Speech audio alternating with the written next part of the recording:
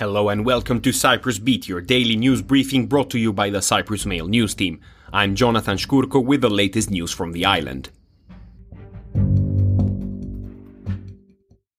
First up, a ship with over 2,000 people on board is expected to leave Israel today as the US Embassy will evacuate its nationals by sea to Cyprus. The vessel, which was originally believed to be due to arrive in Cyprus on Sunday evening, is now expected to dock in Limassol early on Tuesday morning. On board will be mainly American citizens fleeing the increasingly dangerous situation in Israel and Gaza. On Saturday, the Biden administration ordered non-emergency staff to leave Israel. Meanwhile, planes arrived on the island on Saturday carrying British and Danish nationals evacuating from Israel as the island's Estia plans continues. Further flights are expected this week as the government has reported many countries have called on it to take place. Moving on, with 3 gold and 2 silver medals, Cyprus ranked third in the Economist economic pentathlon, which calculated how the 27 EU member states perform on the 5 major challenges facing them, namely demand and inflation, debt, demography, decarbonisation and decoupling from the world's autocracies. The Economist said European economies are in for a troubling few years, noting that the European Commission is forecasting growth of just 0.8% for the EU as a whole in 2023 and little more in 2024. According to the Economist's calculations, Cyprus came third, with Ireland in first with 4 gold and 1 silver, followed by Malta with 4 gold and 1 bronze. The top 5 is completed with Luxembourg in 4th and Denmark in 5th place. Elsewhere, a 41-year-old man wanted in connection with the stabbing of a second man aged 25 in June was arrested on Sunday. Cases of assault, causing grievous bodily harm, carrying a knife and a fray are being investigated against him.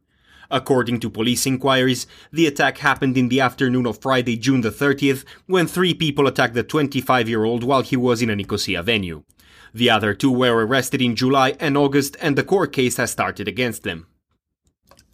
In other news, works are underway to create a large art gallery and a small museum in Paphos, Mayor Athinon said.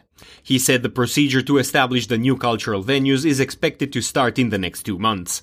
The mayor said the works are part of the municipality's plan to upgrade the image of the town and the lives of the people in it.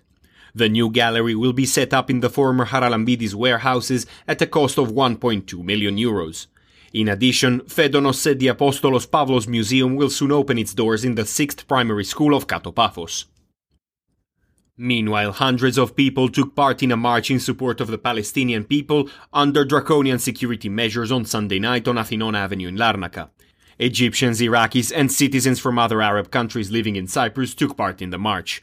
The protesters held Palestinian flags, chanted slogans and held banners and photographs of the harsh state of affairs in the Gaza Strip. Police officers in uniform and anti-riot gear accompanied the protesters from the beginning of Athinon Avenue to the castle and back again. In the area there were also plainclothes police officers, while the police water cannon was also nearby. And finally, olives are the primary tree crop in Cyprus, Agriculture Minister Petros Xenofontos said on Sunday, underlining they cover 1 million square meters around the island. The production value of the sector reaches 15 million euros, he added, and is one of the most important branches of agriculture. The olive is the most characteristic tree of the rural life of our country, the minister said, and is related to every aspect of our culture and religion.